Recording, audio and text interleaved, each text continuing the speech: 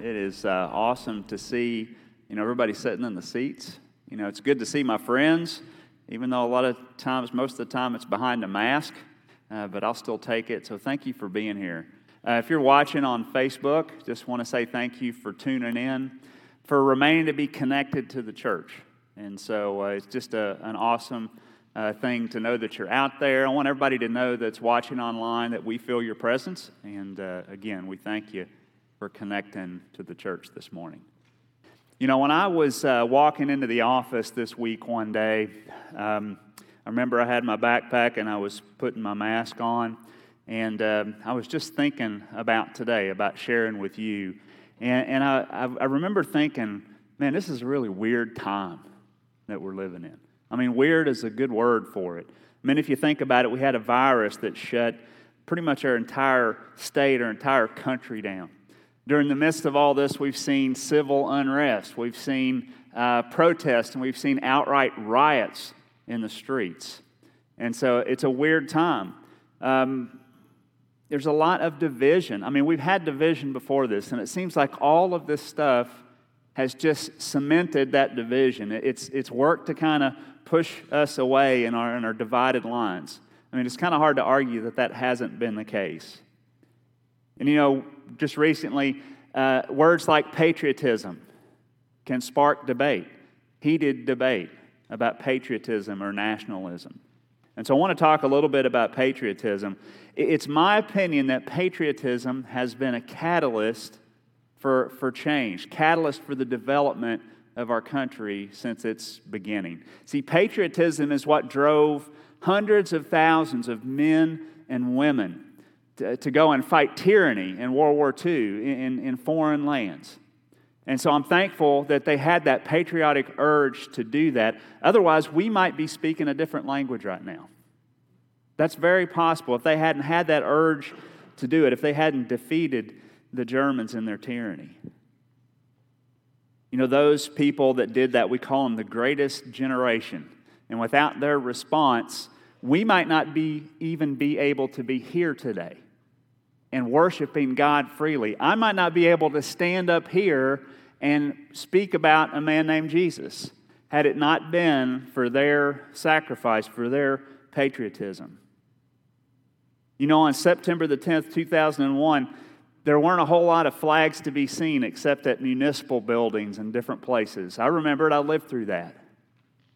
But on September the 12th, there was a flag on just about every porch.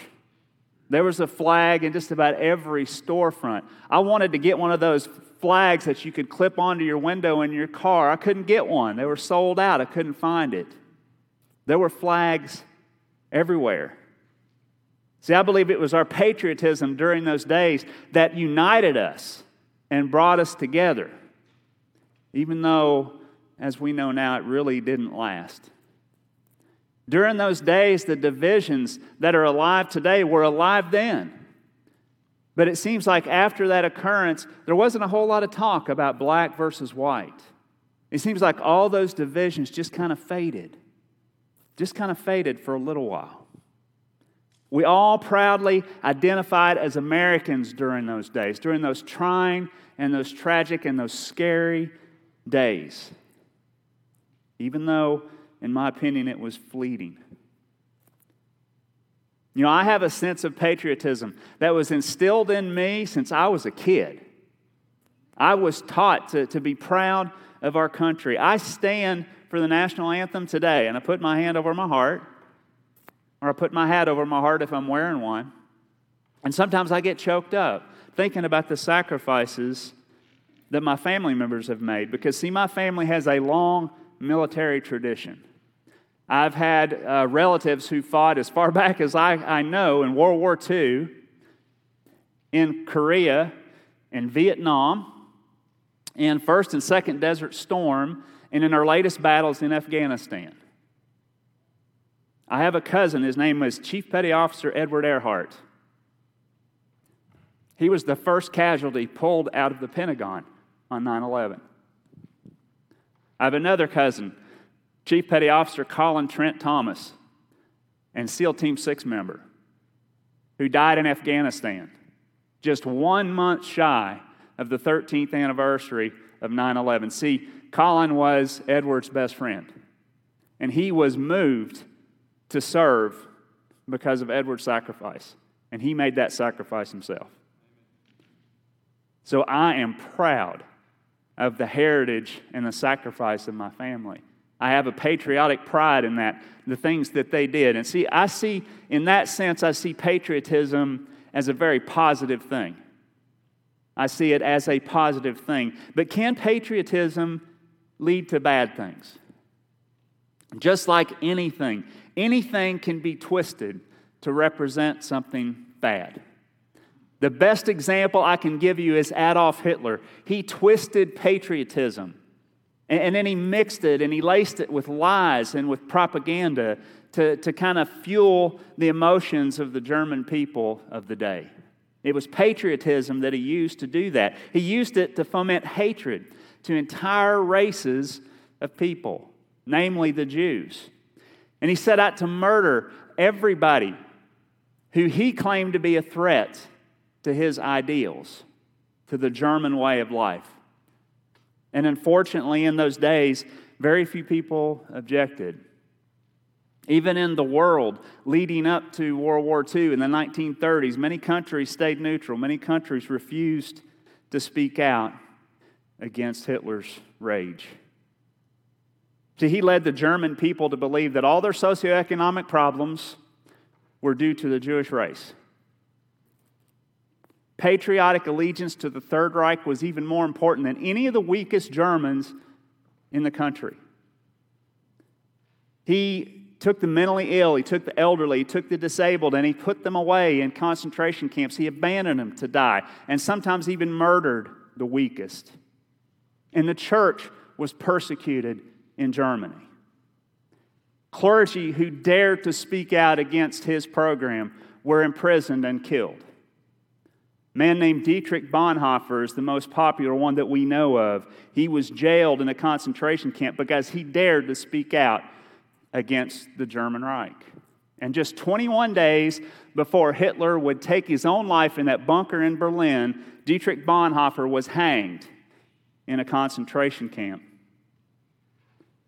Distorted ideas of fake patriotism last here today. You know, all this that Hitler did, he did it in the name of patriotism to the German idea of a utopian society. That's how far he twisted it. And like I said, those ideas are alive and well today. There's a lot of hate groups in our own country that use patriotism as their reason for doing what they're doing. You know, namely the KKK claim to be doing their patriotic duty to their country. Because patriotism, it can be co-opted, and it can be twisted, and it can be contrived to do some pretty destructive things, to promote some pretty destructive ideas.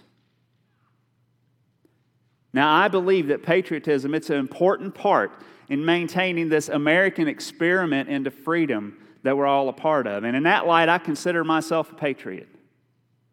I do. But how does patriotism, how does it mesh with the church? How does it mesh with this construction that Jesus has provided here on earth? How does it mesh with the church of Jesus Christ? And so that's what I want to explore with you today. See, because I think there is a confusion that exists in our country.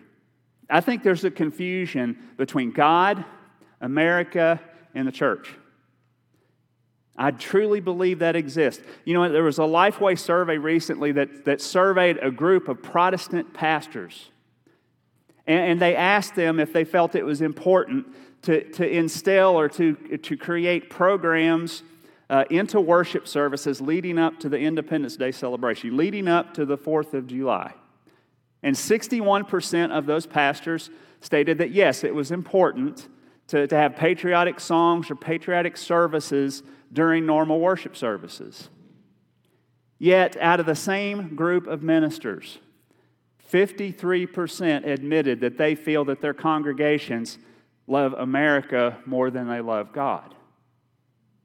That represents to me a confusion about that relationship between America and God and the church. And I think there's good reason for that confusion. You know, as our country formed, and as early as 60 years ago, the church was the center of the community.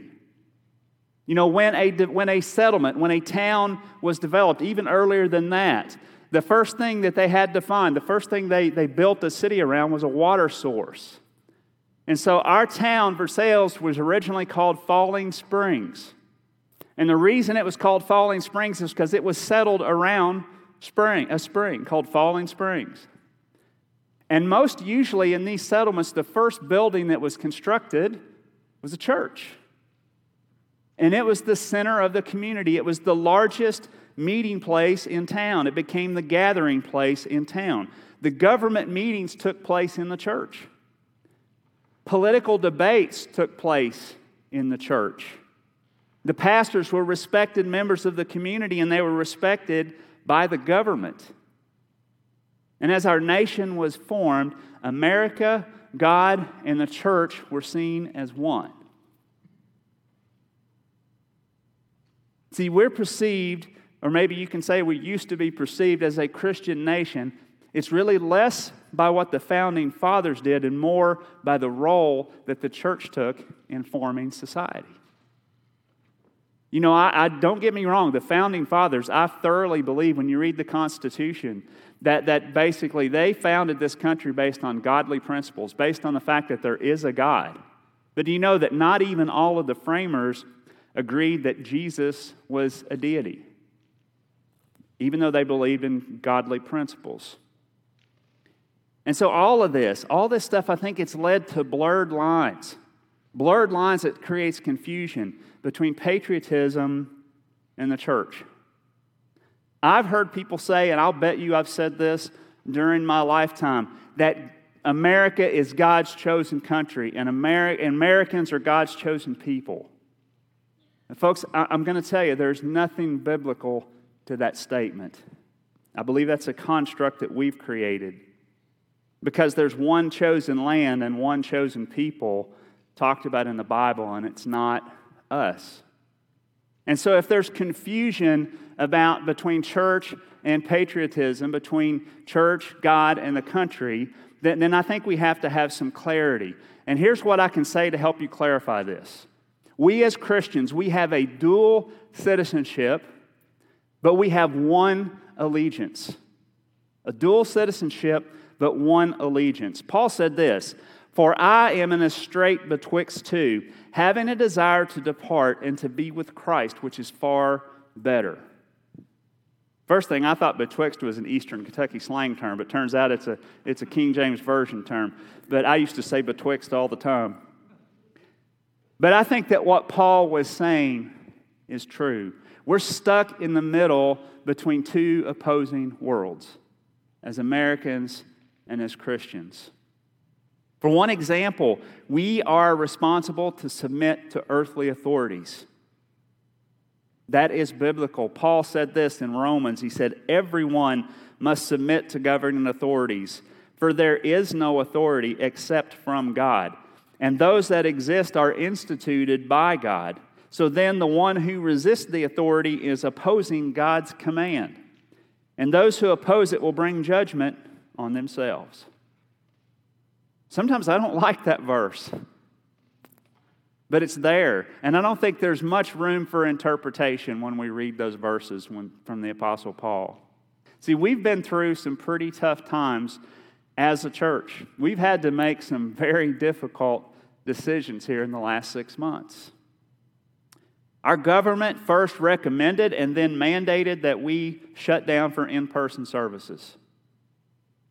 Now, that brought about a lot of discussion, as I imagine you could probably understand. And we did shut down our in-person services in March, not when we were made to, but when it was recommended. We obeyed earthly authority. And, you know, some people, I'm sure, didn't like that. And I think that some people weren't really happy or were concerned when we talked about reopening the church. I want to say this. I want to say this with all humility. Either way, there hasn't been a huge outcry. There hasn't been a lot of complaining from the people that call this place their church, and I am humbled by that we have felt nothing but support in making these decisions. And we just see that in all humility, and we thank you for that and being the body of Christ. And see, the verses that I read to you, they don't say that you obey earthly leaders if you agree with their politics. Those verses don't say agree with your earthly leaders if they are in the same political party that you're in. It says agree with your earthly leaders because they are appointed by God. And we may have to make some more tough decisions before all this is over. I don't see a whole lot of light at the end of the tunnel right now with the coronavirus. So we may have to make more tough decisions. But I'm going to tell you this. If we honor God and seek His counsel, He'll bless our decisions. I've seen that, and I believe it with all of my heart. But now, is there an exception to obeying earthly leaders? Yes, there is. If the government says you have to stop being the church, then we'll say no. And I'm going to be real up front with you right now. When the government asked us and even mandated churches to close, they did not require that we stop being the church. We've tried to stand up here in this pulpit and show you and explain to you that the church is still going strong. Rob just stood up here, and I think it's kind of funny. He said they've been slow, but he had a lot to tell you about, didn't he? Can you imagine what it would be like for the deacons if they weren't slow right now? You're funding the missions of this church. Last week I shared with you that our missionaries are fully funded. A lot of people are cutting their support, but we don't have to do that right now. We have online stuff we're doing. We're working hard, and the church is still the church. But if the government says we can't be the church, then we have to say no. If the government says that we can't speak the name of Jesus Christ in the public square, then we have to raise our hand and say, wait a minute. There's a time that we may have to disobey. And when we do that, and when we dig our heels in, there'll probably be consequences. You know, we just went through a late tax season. If you didn't pay your taxes, if you haven't heard from the IRS, you will. Because there's sanctions. There's going to be issues that we'll have to deal with the consequences, but we'll have to do that with joy. And we'll have to do that with the joy of God in our heart, knowing that we're obeying God. When obedience to earthly authorities requires disobedience to God, then we have to say no. We have to disobey. As Christians, we're a part of a new kingdom, and Jesus is our King. We're all on this journey, just like Paul said, we're all on this journey that leads us right in the middle between two opposing worlds. That's a dual citizenship. And so we need clarity in understanding that dual citizenship. So there's three things I want you to consider, three things I want to share about this touchy alliance that we have between God and country. The first and probably the toughest one to hear is this: our country does not have an exclusive or special relationship with God. When I wrote those words, and I knew when I said them, that I knew I was going to be offending the sensibilities of some people. The reason I know that is because it offends mine. Because honestly, the way I'll put it is it goes against everything I've been told I believe in. That God has some kind of special relationship with the United States. But folks, in the Old Testament, there was one chosen nation that God tells us about, and that's Israel. And there's one chosen people, and that's the Jews. But Jesus made a way for us to be adopted into His chosen people, into His family. As Christians, we're adopted into His people, into His nation. Paul said, now, if some of the branches were broken off, and you, though a wild olive branch, were grafted in among them, and have come to share in the rich root of the cultivated olive tree. This reminded me of visiting my wife's grandfather's house in Beattyville probably 30 years ago. And he loved to grow things, and he had an apple orchard out back. And we were walking in the back, and I noticed that he had some of these seedlings that they had duct tape around the base of them. And I said, Sam, why do you have duct tape on your trees? And he explained to me that there was a variety of apple that he wanted to grow that wasn't really indigenous to this region. And so it wouldn't last very well. The root system wouldn't develop very well. And so he grew a sapling of a tree that's hardy to this location, and then he split it, and he took a branch from the apple tree that he wanted to grow, and he grafted it into the strong root system. And the tape was there to hold it until it took root. So just like my wife's grandfather grafted in this tree, we are grafted in to the chosen people of God. We're grafted in to His family. But when we promote that God is America's special chosen nation, if we promote that, that's a lie. If we promote that, then we're placing our country in a light that God hasn't. Now, I want to say this. Does God bless us when we honor Him as a country? Absolutely. And we should strive to do that. But we can't just claim this special relationship with God because we're America. God's chosen, special, blessed people, they've been established in His church, not in a country established here on earth. Folks, every country, including ours, is in the darkness of sin. You know, we can look around, and I know some people have told me, it's like we haven't been in any more we're in more darkness now than we ever have been. Things are worse than they've ever been. Well, I'll challenge you a little bit on that. Let's think back to the turn of the century with the Spanish flu. Now, if you really look at the statistics, and amazingly, they didn't really even keep good statistics back then, but the Spanish flu makes COVID look like a common cold.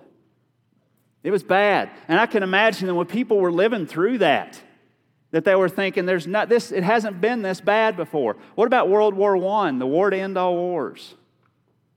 Our men were going over and fighting. They probably didn't even understand what they were fighting for. And your odds of surviving World War I were very slim. And I could imagine through that turmoil, people thought this is as bad as it's ever been. What about the Great Depression? What about the time when you couldn't even feed your family? I'm sure they looked at it and thought this is as bleak as it's ever been. This is the starting of the end times. I'm sure they were saying that. What about World War II? You talk about restricted freedoms. I'm sure people believed that was as bad as it's ever been. The Vietnam War, the race riots of the 60s, all of that. 9/11. Folks, we have always been in the darkness of sin. It hasn't changed. I'm not arguing that it's not worse today, but I'm sure others have felt the same way throughout the timeline of history. Our parents, our grandfathers have probably felt the same way. But God is calling His people out of the darkness so that His name will be known in this world. Because the Bible tells us that it's in the darkest places that the light of Christ will shine the brightest.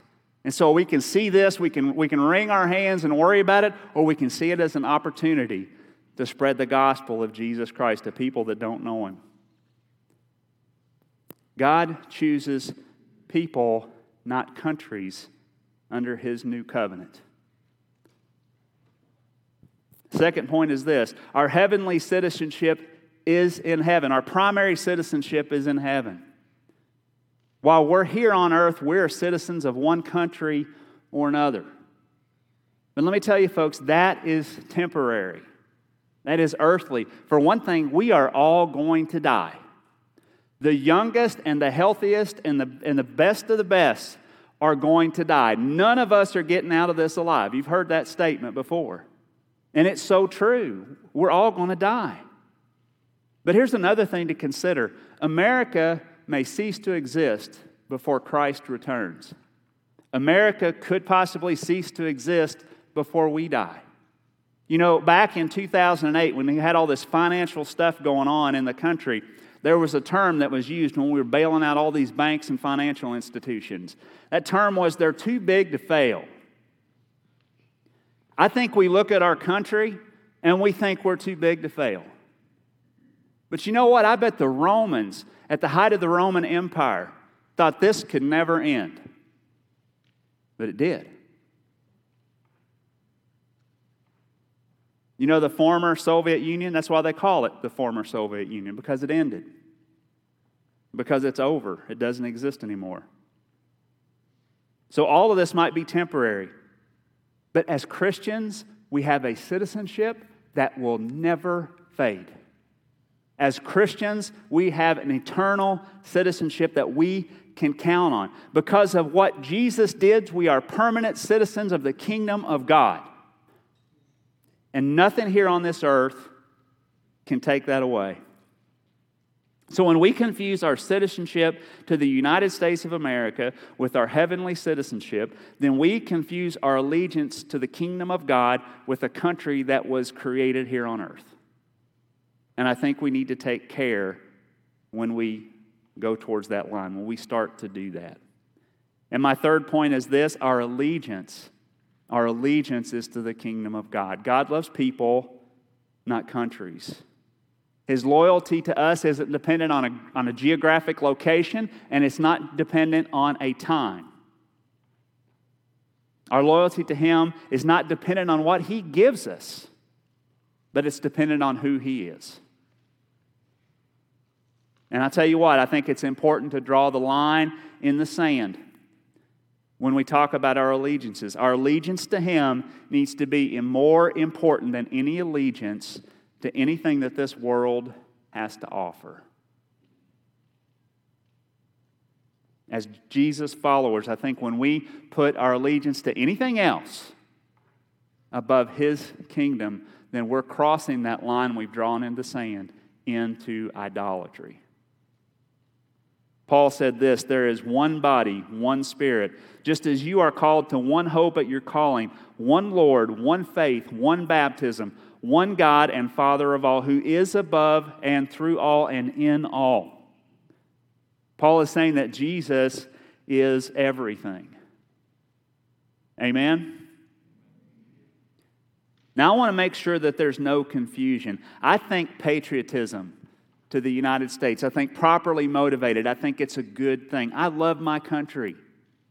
I consider myself a patriot. But as I get closer to Christ, as I get closer on that journey, as I'm trying to do, I've been trying to do so desperately to get closer to Jesus, as I come closer to Him, I understand that it is wrong for me to place anything of higher importance than to Jesus and His mission, to Christ and His mission here on earth.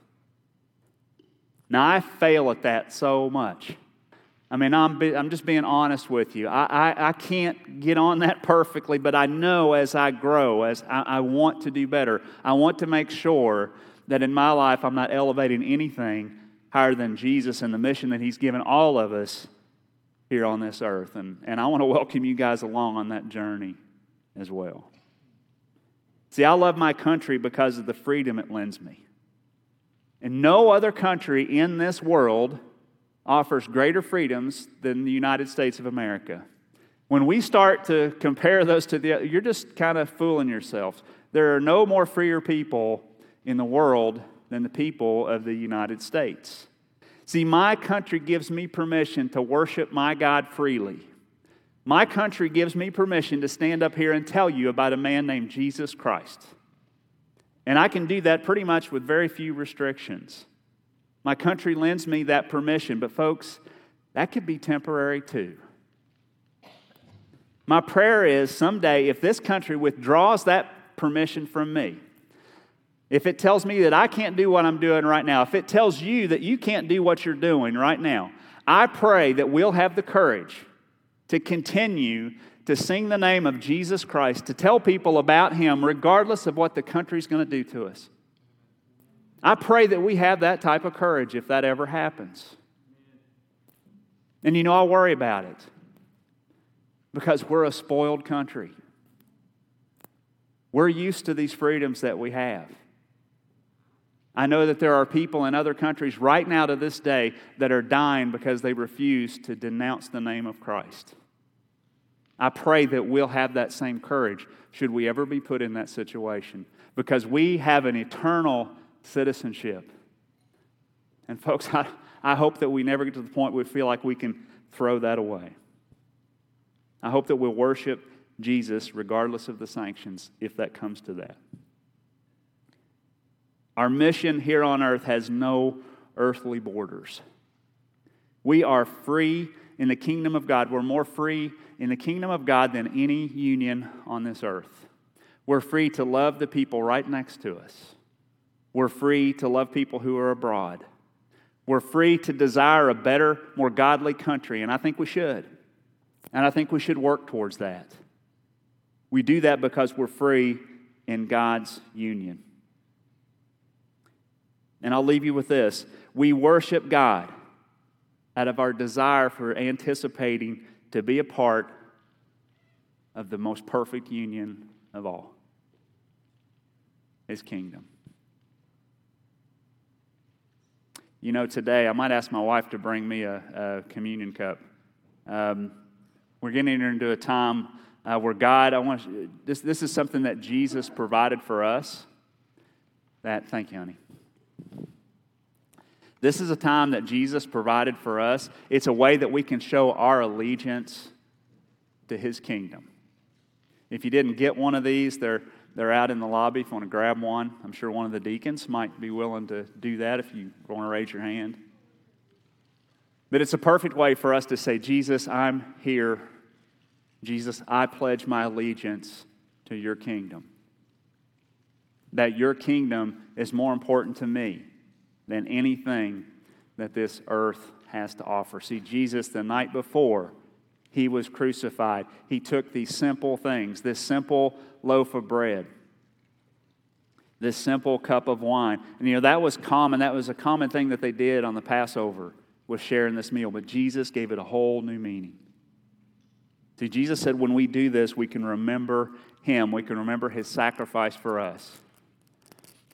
If you're a Christian, I think you know what this means. And I think it's a time where we can set in judgment. We can set and recommit our lives to Him. If you don't know Jesus, I can't assume that everybody here is a Christian. If you don't know Him, then I would love to tell you more about Him. I hope that you've learned more about Him just today. Would love to talk to you about that. There's several ways to get a hold of us online. You can get our contact information. We're not that hard to get a hold of individually. My cell number is on the website. If you're here, I would love to talk to you as well. That Jesus is everything. Jesus is our King, and we are a part of His kingdom.